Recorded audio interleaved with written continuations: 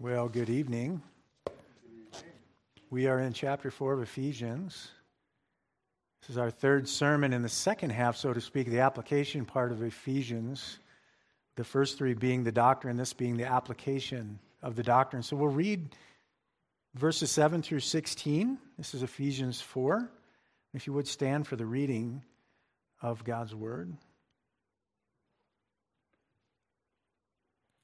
This is Ephesians 4, starting in verse 7. But to each one of us grace was given according to the measure of Christ's gift. Therefore it says, when he ascended on high, he led captive a host of captives, and he gave gifts to men. Now this expression, he ascended, what does it mean except that he descended into the lower parts of the earth? He who descended is himself also he who ascended far above all the heavens, so that he might fill all things. And he gave himself some as apostles, and some as prophets, and some as evangelists, and some as pastors and teachers, for the equipping of the saints, for the work of service, to the building up of the body of Christ, until we all attain to the unity of the faith, and of full knowledge of the Son of God, to a mature man, to the measure of the stature which belongs to the fullness of Christ, so that we are no longer to be children tossed here and there by waves and carried about by every wind of doctrine, by the trickery of men, by craftiness and deceitful scheming.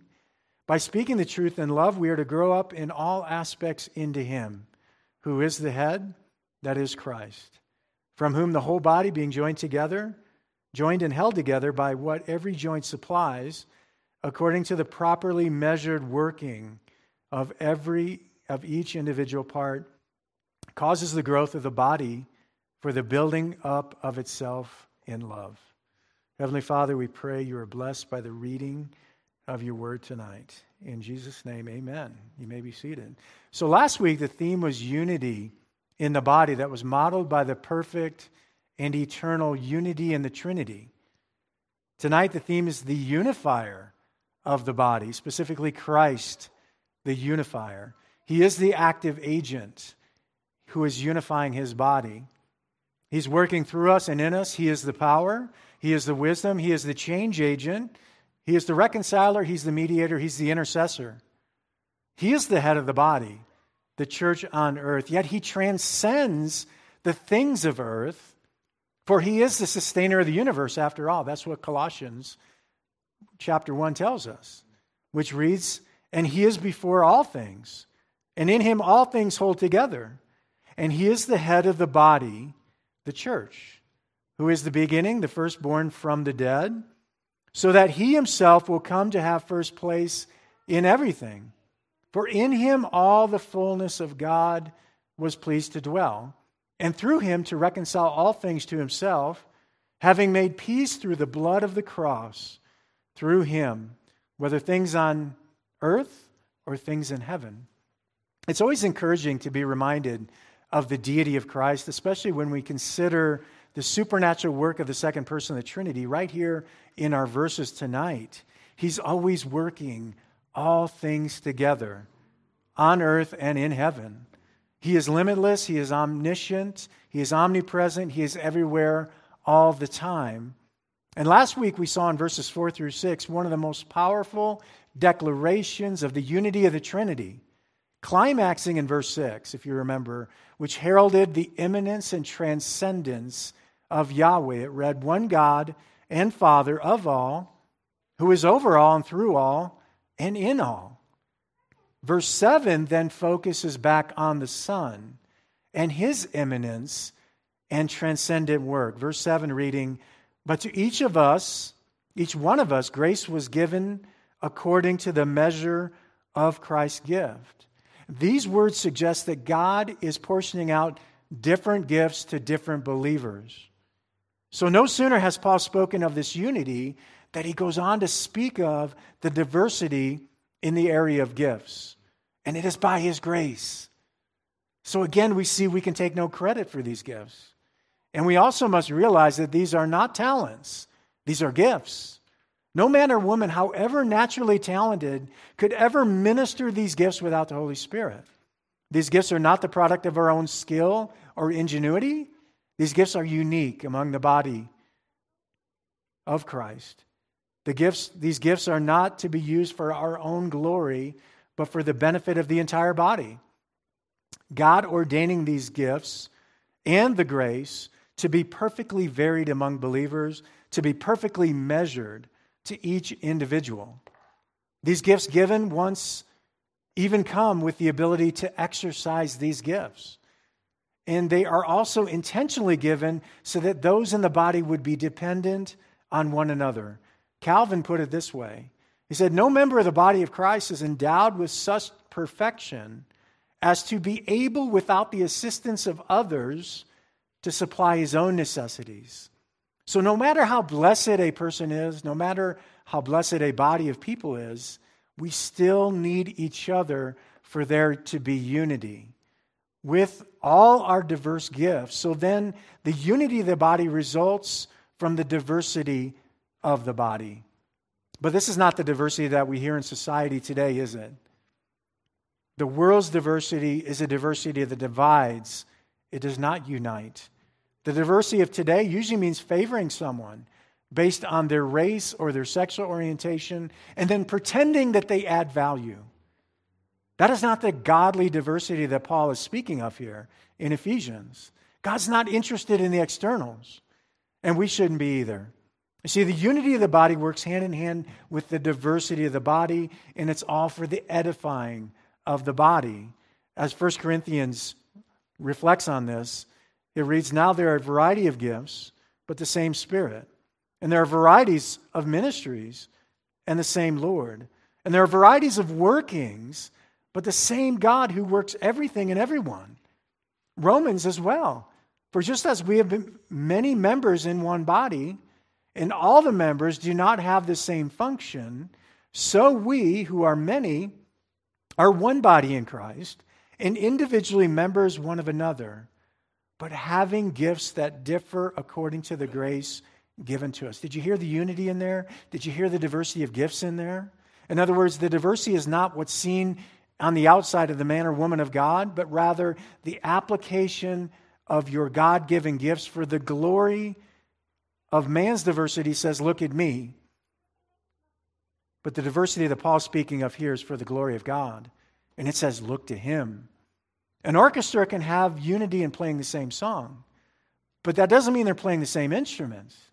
In the diversity of the instruments, you see they have their own place, they have their own timing, but they contribute to the unity of the song being performed.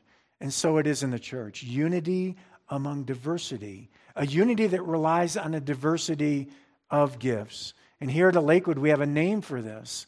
It's called Every Member Ministry. And foundational to every member ministry is that this assembly, this church is not ours, but it belongs to Christ. And we as elders are just the under shepherds of Christ to oversee what Christ has given us, to all of us. So to use the gifts of the elders is not paramount, but the use of the gifts of the whole body, including the elders, is paramount. And it requires for this body to function as Christ intended, all of us utilizing our gifts. For we all have at least one gift for the edifying of the body, and we should all be serving with that gift. For all gifts are service gifts in the sense that no matter what the gift is, it's for the building up of the body to serve the body. And if we have members not utilizing their gifts, it throws us all out of tune. The edifying of the body is the sole purpose of these gifts. So now that we've seen to what ends these gifts are given, and to whom the gifts are given, in verse 7, we'll now look at from whom these gifts are given. Verse 8, it reads, therefore it says, when he ascended on high, he led captive a host of captives, and he gave gifts to men. We find here in this verse, which Paul has quoted from Psalm 68, that amazingly, Christ is the gift giver. This is made evident by the rhetorical question posed by Paul in verse 9, when he says, now this expression, he ascended, what does it mean except that he also descended into the lower parts of the earth? Now, before clarifying the meaning of the lower parts of the earth, we must must first just address the discrepancy between Paul's rendering of Psalm 68 and Psalm 68 itself. And the difference here revolves around, on one hand, the receiving of gifts, and on the other hand, the giving of the gifts. So Psalm 68 states that Christ received gifts among men, while Ephesians 4 states that Christ gave gifts to men. This, of course, was intentional. For back in Psalm 68, Christ had the gifts, ready to give, that he received from the Father. Then in Ephesians records, in God's perfect timing, he gave those gifts to believers for the edifying the church when he ascended. The other action performed when Christ ascended was leading captive a host of captives. And this, I believe, refers to the redeemed saints of the Old Testament that had been sent to Abraham's bosom when they died, and now Christ would then lead them captive to be carried to the throne of God, to be present with the Lord, as 2 Corinthians states.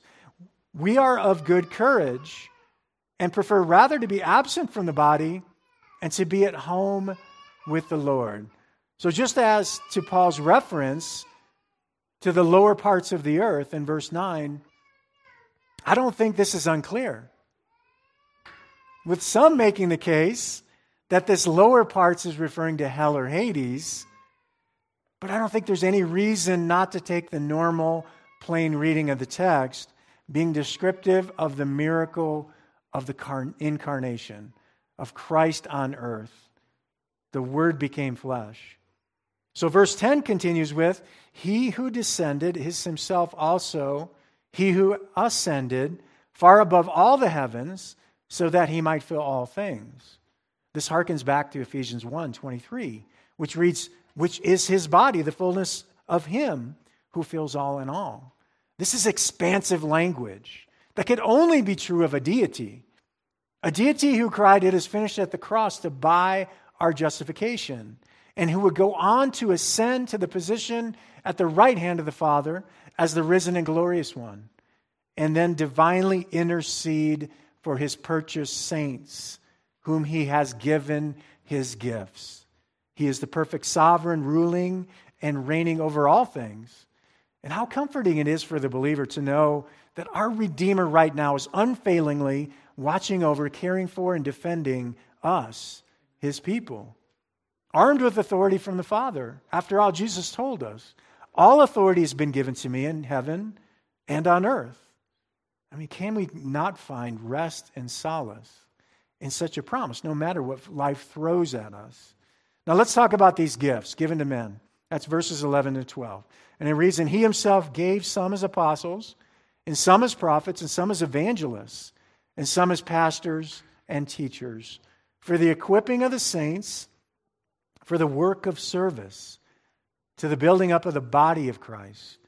Now the first thing you notice here is that the gifts are actually people serving in their particular ministries that contribute to the church. This is not a church appointing people to positions based on their gifting, but rather Christ who's appointing people as the gifts, as apostles, as prophets, as evangelists, as pastors, and as teachers. The last thing the body of believers needs is some psychobabble test like Myers-Briggs to determine where you should serve based on your personality. Only God knows, often using the weakest to do the greatest work. Think of the lowly shepherd boy David, or the inarticulate Moses, or the timid Gideon. Now, I don't think Paul meant this list. It's only 5. I don't think he meant this to be an exhaustive list. But notice these are all teaching gifts. These are gifts of communication. Since we all know that faith comes by hearing, and hearing by the word of God, so clearly the focus on teaching, preaching, and the spreading of the word. The focus here reflects a high view of Scripture. Now, it is also important to note that these 5 listed as gifts to the church are not offices and they're not positions, but rather men using their specific spiritual gifting. In other words, Christ has taken certain men who have been given certain gifts and he gives them, not the gifts, to the church. The first 2 gifting of believers are apostles and prophets. Now, although we do not have apostles and prophets today, we as a church are not deprived of the benefits of the apostles and prophets being gifted to the church, since we have a record of their extensive teaching in the New Testament. Apostles and prophets were the spokespersons for God, their ministry ending when the foundation of the church was laid. Our next gifting given to the church, however, is active, and that is the evangelists, defined as those who preach the euangelion, who preach the gospel, the good news of salvation. While apostles and prophets were confined to the apostolic age, evangelists are never to stop heralding the gospel. And there may be no such man more gifted as an evangelist than the Apostle Paul himself, who told Timothy in 2 Timothy, "But you be sober in all things, endure hardship, do the work of an evangelist, fulfill your ministry." You see, evangelists are the free agents of the gospel, taking the gospel to the world, armed only with Scripture and the Holy Spirit. The everlasting gospel of the evangelist echoes from Peter on the day of Pentecost all the way forward to the Great Tribulation, when 144,000 evangelists are sent out. And we are called to evangelize. But our Lord has especially gifted some in His church for the work of evangelism. Now, the next category of gifting is pastors and teachers. And they are responsible for the day-to-day building up of the churches. These are those defined as local shepherds of assemblies who know their sheep and are responsible to care, to lead, defend, and feed the flock of God, but who are also responsible for proclaiming the word. Charles Hodge remarks, "There's no evidence in Scripture that there was a set of men authorized to teach, but not authorized to exhort." In verse 12, Paul then tells us the purpose of these gifted men given to the church. It reads, "For the equipping of the saints for the work of service to the building up of the body of Christ." We can actually see three functions of the giving of men with teaching gifts right here. Three functions. Number one, the equipping of the saints. Number two, the work of service. And number three, the building up of the body of Christ. So three functions that are organized in a sequence. One function established and necessary for the next function. The equipping or preparing of the saints must precede the work of service, which must precede the building up of the body of Christ. The equipping of the saints has in mind the purpose of perfectly providing the necessary tools through the diligent study of Scripture. You could say being a good Berean. This reminds us of 2 Timothy. All Scripture is God-breathed and profitable for teaching, for reproof, for correction, for training in righteousness, so that the man of God may be equipped, having been thoroughly equipped for every good work. This word equip is so key to understand how God is preparing His people. The focus is not knowledge for the sake of knowledge, but for the sake of action, for the sake of the work of the ministry. This was equipping with purpose. The same word is used in Matthew 4 when James and John were preparing their nets, thus preparing for future work. This is the same sense here, that they're preparing for future work of service, or stated another way, the work to serve the body. Only those first equipped, prepared by God's word, whose lives are transformed by the grace of God's truth, can enter into the work of service for the body. Jesus prayed for this in John 17 when He said, "Sanctify them by your truth. Your word is truth." Only then will this contribute to the third function, which is to the building up of the body of Christ. This being the maturing, the strengthening, the establishing, the transforming of the body of Christ into Christ's likeness.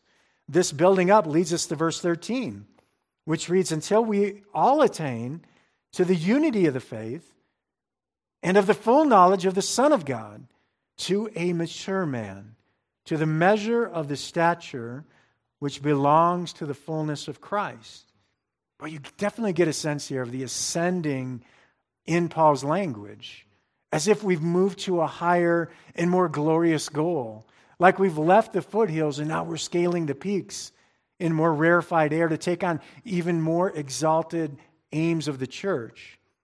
The first one we see here is the unity of the faith, which harkens back to the unity of the Spirit we saw in verse 3. Thus bringing in not just the apostles and prophets and evangelists and pastors and teachers, but the whole body being unified, one organism to the unity of faith. And this goal is not the false unity we hear about in ecumenism, which seeks to bring all faiths together of the world, or the false unity that gathers under the banner of sects and denominations, but rather this is a unity of faith gathered only under the only distinction that matters, and that's the headship of Christ. And notice as well that just after naming all these gifted men given to the church, that Paul is quick to proclaim unity, not clericalism. He's not focusing on some organizational chart with the apostles and prophets and evangelists and teachers and pastors at the top and everybody else at the bottom, but rather the goal of unity of faith that recommends an attitude of every member ministry, united in faith, striving for the same goal together, as one body, relying on each other as we all administer our God-given gifts. Together striving for the highest aim, as verse 13 continues, the full knowledge of the Son of God, to a mature man, to the measure of the stature which belongs to the fullness of Christ. This verse describes what should be the goal of every Christian, achievement of which will not be reached in this lifetime. The until that began in verse 13 is a significant marker looking ahead to perfection. It's looking ahead to glory. Paul told us in Corinthians, he says, "For now we see in a mirror dimly, but then face to face.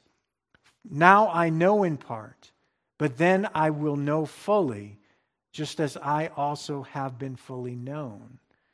What he's saying is, at the rapture, we will be perfectly united. We will see him as he is. Thus, we will have full knowledge of the Son of God. We'll be brought to maturity, fully developed spiritually. Can you imagine that? We'll be fully developed spiritually as individuals and as the body of Christ. And we will be brought to the measure of the stature which belongs to the fullness of Christ. Talk about future blessings. To be brought into oneness as a body, united in faith, fully mature. Our spiritual development is complete, and we'll be conformed to Christ. We will be morally like Christ. This is amazing language here. We'll be fully grown body, perfectly suited to serve the head, which is Christ. This is our destiny. Our mission now being to strive to that glorious end. Paul was keenly aware that he had not yet arrived at that end. Philippians 3 records, "I press on toward the goal for the prize of the upward call of God in Christ Jesus." We must press on in our earthly mission, diligently remaining in the Word, serving the body, and steadfast in our resolve to keep the commandments of God until then, when we receive full maturity and full conformity with Christ, our head. This is the positive affirmation. Now Paul turns to the negative denial in verse 14. So verse 14 reads, "So that we are no longer to be children, tossed here and there by waves, and carried about by every wind of doctrine, by the trickery of men, by craftiness and deceitful scheming."